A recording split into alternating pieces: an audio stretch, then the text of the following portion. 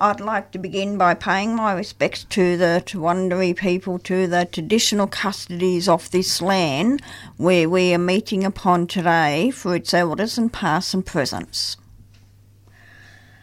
Welcome to Raising Our Voices in International Women's Day.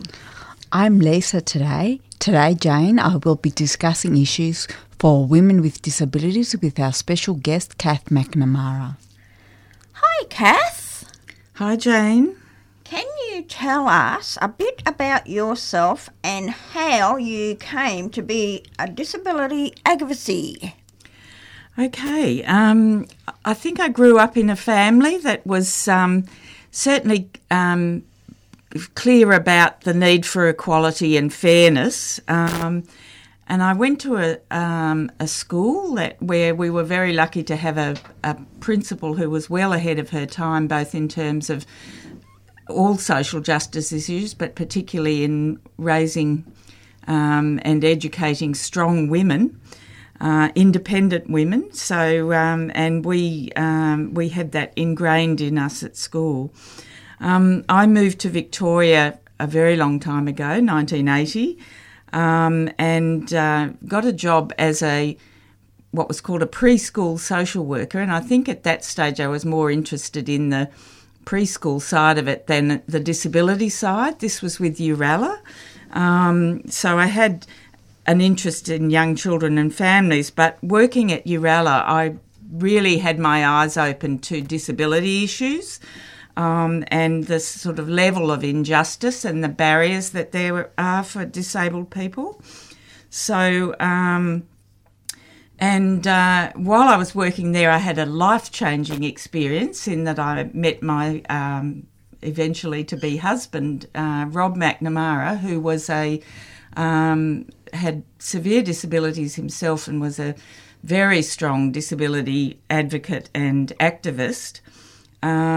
So I sort of ended up combining both my passion for social justice and disability issues with my personal experience. And, Rob and I from, all throughout our married life really were campaigning for things to improve for people with disabilities. And I guess the one that we were particularly passionate about, because Rob needed attendant support, that wasn't a funded service when we were first together. So we had to pay for our own attendance. We had lots of friends who volunteered their time. I did a lot of Rob's support. So, it was a very important issue for us to get that right to support, disability support. So, since then I got, moved from working in service providers to disability advocacy, really because Rob and I were involved in the very beginning of both modelling attendant support and how it could work, but also we realised that there needed to be a separate organisation that campaigned on the right for disability support. So we were involved in starting the Attendant Care Coalition, which eventually became the Disability Advocacy Organisation Action for Community Living, and broadened its scope beyond just attendant support. So from way back, I guess I've had that focus of systemic advocacy and changing things for all people with disabilities. Kath, you're currently working with at Women with Disabilities in Victoria. Can you tell us a bit about the group and its aims? Yes, we're an organisation run by women with disabilities for women with disabilities, and we, model what we preach. The majority of the staff are women with disabilities, and I have a disability myself. I'm hard of hearing,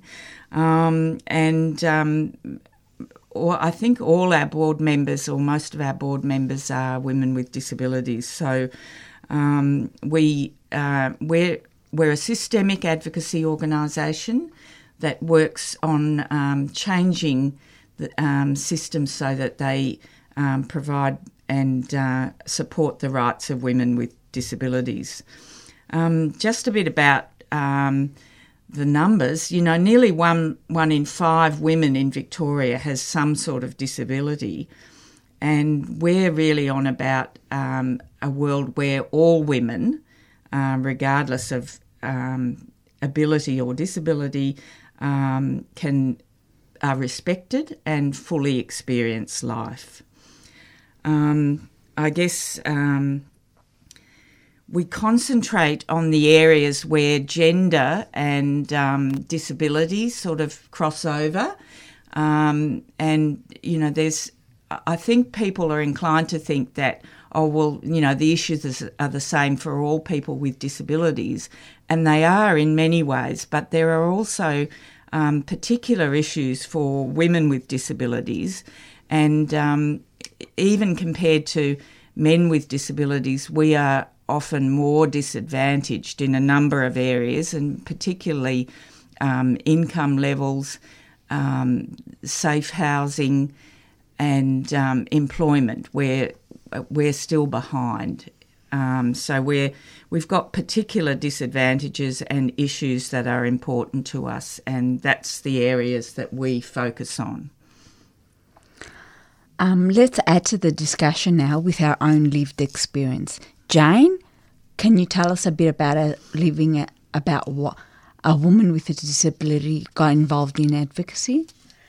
Yes. I started to get involved in self-advocacy in the 90s, and I didn't know about my rights and all this because I didn't even know I had rights because of my institutional days that I was brought up in, that we weren't even taught that. We were all just treated like a bunch of sheep put into one paddock to another paddock, we were. And once I started being a self-advocacy, I realised that there was a lot more out there for women with a disability, and even for women without a disability, that they have a voice to be heard, that they can go to organisations for their help and support, and even for Aboriginal women as well. They can even go to lawyers and that if they ever want to leave their partners, and if they've been through a domestic violence as well. There's organisations that are out there that will actually help them and stand beside them and take them right through to where they want to go. Because there is, you only live once on this planet, you have to remember that.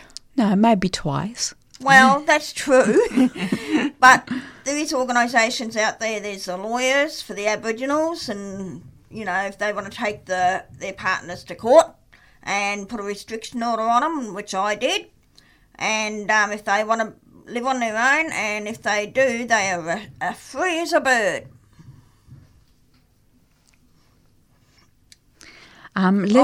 Sorry. No, go. You go. Let's add to this discussion with our own lived experience. Jane, can you tell us a bit about why as a woman... Oh, no, we've done that. Lisa, why did you get involved in advocacy? Well, I went to Saru straight after my rehabilitation at the Talbot, and it just seemed natural to me that you'd get involved with any sort of justice, and advocacy was the one offered, so that's what I got involved with. As women with disabilities, do we face similar issues to all women? We actually do face a lot of issues for women with a disability.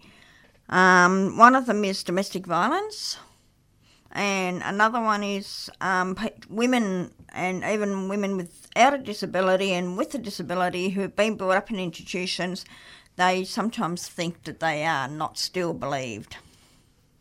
Yeah. You don't have to have been brought up in an institution to believe that. But because I speak for us all now. I think that we all believe that we're not believed. I agree with you there. Yeah. Yes. I think some of the things that are common to all women is that we are not taken as seriously as men often. We're seen as passive, not as capable. we're seen as not as capable. We get pushed into sort of role stereotypes of what's suitable for women and, you know, that's your job and, you know, you can't move into men's areas. So I think that happens for all women. Things like access to good health care, I think, is often tougher for women, and access to employment and promotion, I think, is tough for all women. So there's a whole lot of issues I think we have in common. And I'll just quickly bring it up while I think of it. Right up in Alice Springs, right up in the Northern Territory, I know that's a lot of bushes out there, but there is organisations that is up there for women with a disability and without a disability if they want to go for their support up there as well. Yes. What issues do women with disabilities face that may be different to other women? I think that physical access to places is one of the things that where there's a difference. Actually, even getting into a women's, you know, even if there's a women's health centre, sometimes getting in there can be an issue, or, you know, even if there's a good GP or a good gynaecologist or whatever, often their premises are not accessible, or, you know, to get onto the examination table, you know, that's not possible often for women if the practice hasn't thought about that. So I think that physical access issue is something that we face that other women don't face. But and I think that often it's the degree of things, like the degree of violence against women. I was going to say that too. Yeah. The degree more than anything else. Yeah, I mean, one in two women with a disability will experience violence, and that's just, you know, at an incredible rate, really, to expect that that's likely in your lifetime. I think we experience more employment disadvantage because people, you know, not only are we women, but we're also, you know, we're viewed as about what we can't do rather than what we can do. So those low expectations, I think, are just massive for women with disabilities. Which that in turn, I believe, reflects on our own kind of self-confidence. Yes, yeah, absolutely. Yeah. It's hard to believe in yourself when you know that society doesn't believe in you. Yes. And that's another thing, like even today, women with a disability are still being put down from, you know, that they can't stand up for themselves, which they can. Yes. And do you know what I mean? Really? Yeah. And they have got their voice out there. Yeah. You know, because they say with a disability, women with disabilities and even men, they are a lot cluier. They are, and they can work out a lot of different things. You know what I mean? Yeah. Yeah. Yeah.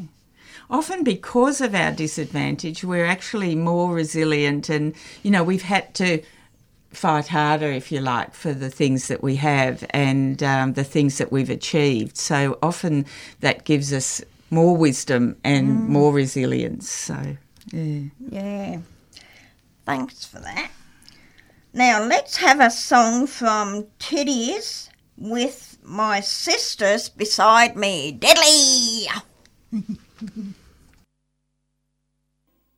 Welcome back to Raising Our Voices on International Women's Day. I hope you all love that song, Sisters from Titties. Before that great song, we were talking about the issues we face as women with disabilities. What do we all think needs to happen to improve the lives of women with disabilities? At Women with Disabilities Victoria, what work have you been doing, Kath, to address these issues? Maybe could we go back about to what some of the issues are, or what we need to do to improve the lives of women? Yeah. I think one of the big things is about, we need people to listen to us. We need people to believe us. And to take us seriously. Yeah, that's right. That's exactly right. To expect more from us. To be patient. Yep. And treat us as human beings. Yes, yeah, absolutely. And I think, Lisa, as you said before, we need to believe in ourselves. And that's one of the things that we're doing at Women with Disabilities. We have, one of our programs is the Women's Empowerment Program. And we run, as part of that, we run leadership programs for women with disabilities. And a lot of that program focuses on identifying as women and also being proud as women with disabilities. So it's about recognising the skills that we have and sort of building on those skills and building on our confidence in ourselves and our pride in ourselves. So that's a really big focus of that program, as well as learning advocacy and leadership skills. Although that can be quite difficult. Yeah, which is especially when you have to face society. Yeah, that's right. And it's one of the reasons why we think this program is needed, because it is, women with disabilities have been kind of undermined often throughout their life. Kind of. Yeah. And I think particularly for women who are born with a disability, often the disability has been the thing that's been focused on. So you lose touch with yourself as a woman.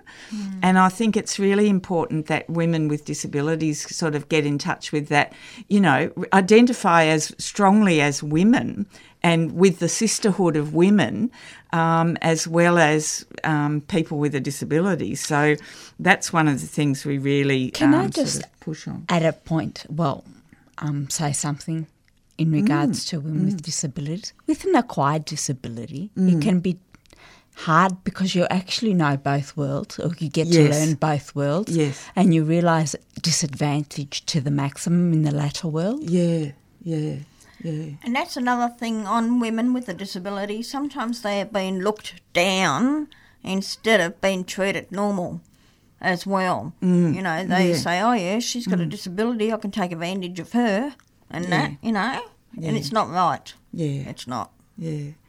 If I can just talk about a couple of other areas of our work, as we've talked about, violence against women with disabilities is a big issue, and we've done a lot of work and continue to do a lot of work around that issue, and our policy worker Jen Hargraves has just done a wonderful job in submissions and working with government and services to really raise this issue and get it addressed. So, and with the royal commissions that have been on, we've been really busy in that sphere. And probably the other main program that we have that sort of works to try and improve things for women is the Gender and Disability Workforce. So that's concentrating on influencing services and educating workers in services about the gender and disability issues for women, and getting them to understand that and build into their work things that address those issues. Let's talk about the NDIS. It could help improve the lives of women with a disability, but how do we make sure it does? Well, the NDIS is for women who've been through trauma and who've grown up in institutions, been sexually abused, physical abuse, traumatised and that. And even there's a Royal Commission I've been travelling around with, talking to Indigenous women and men, and travelling around letting them know that the Royal Commission is all about institutions, sexually abuse and what they've been through and all that. So, I mean, the NDIS is for all people with disabilities who need support to to have, a good quality of daily life. But you're right, Jane, it will really help women in those situations.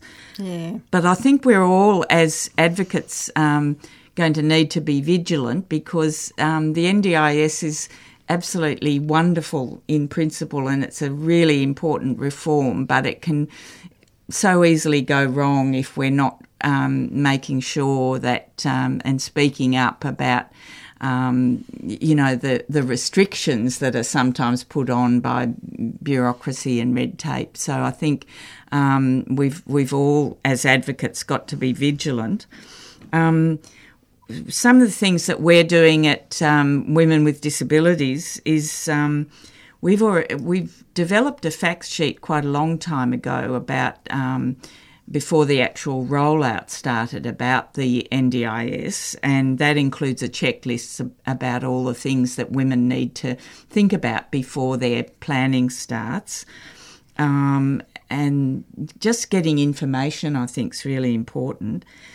And in line with that, one of the things we're doing at the moment, and that's the thing that I'm working on, is we're developing a module for the leadership program, which will be provide information about the NDIS for women, but also develop the skills that women need to confidently engage with the NDIS. Like we talked about, Lisa, that it's often hard to feel confident about your rights and to be assertive, and that's one of the things we stress in the program. So we'll have we want to hear from women, and that's one thing I'd really like to let people know. We're really interested in hearing from women with disabilities about what you think is the best way to get this information across to women with disabilities and to develop those skills. If you've got ideas about particular things that you need to know as a woman and the way you'd like to get that information and develop those skills, then we'd love to hear from you. My phone number at Women with Disabilities, actually, I think if I give you the main number, 9286 7800 is the switchboard number. I only work part-time, so I'm often not there, but you'll always get through to somebody on that number and leave a message. Yeah.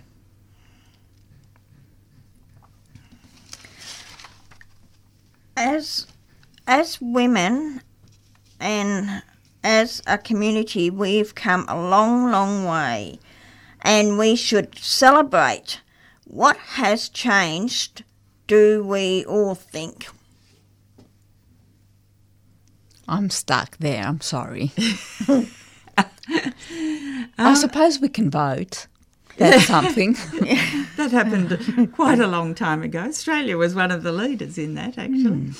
I think generally speaking, things have improved for women a lot. Certainly, I've been around for a long time, so I've seen a lot of change in this area, and I think women are taken more seriously and do have better prospects for employment and things these days, and for education.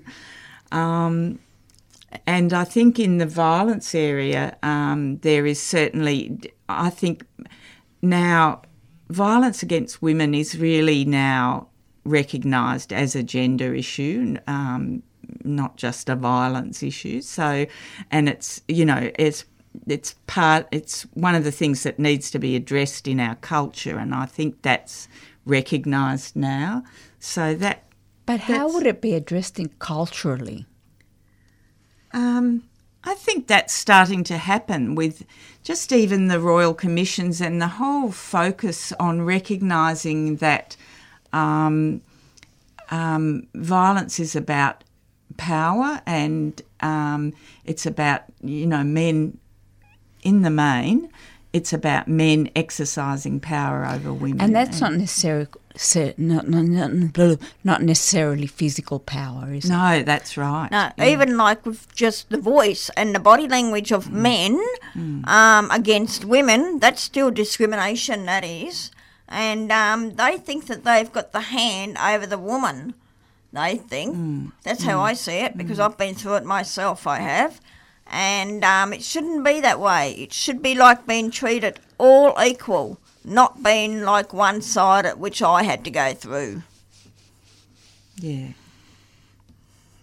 Theoretically, that sounds lovely.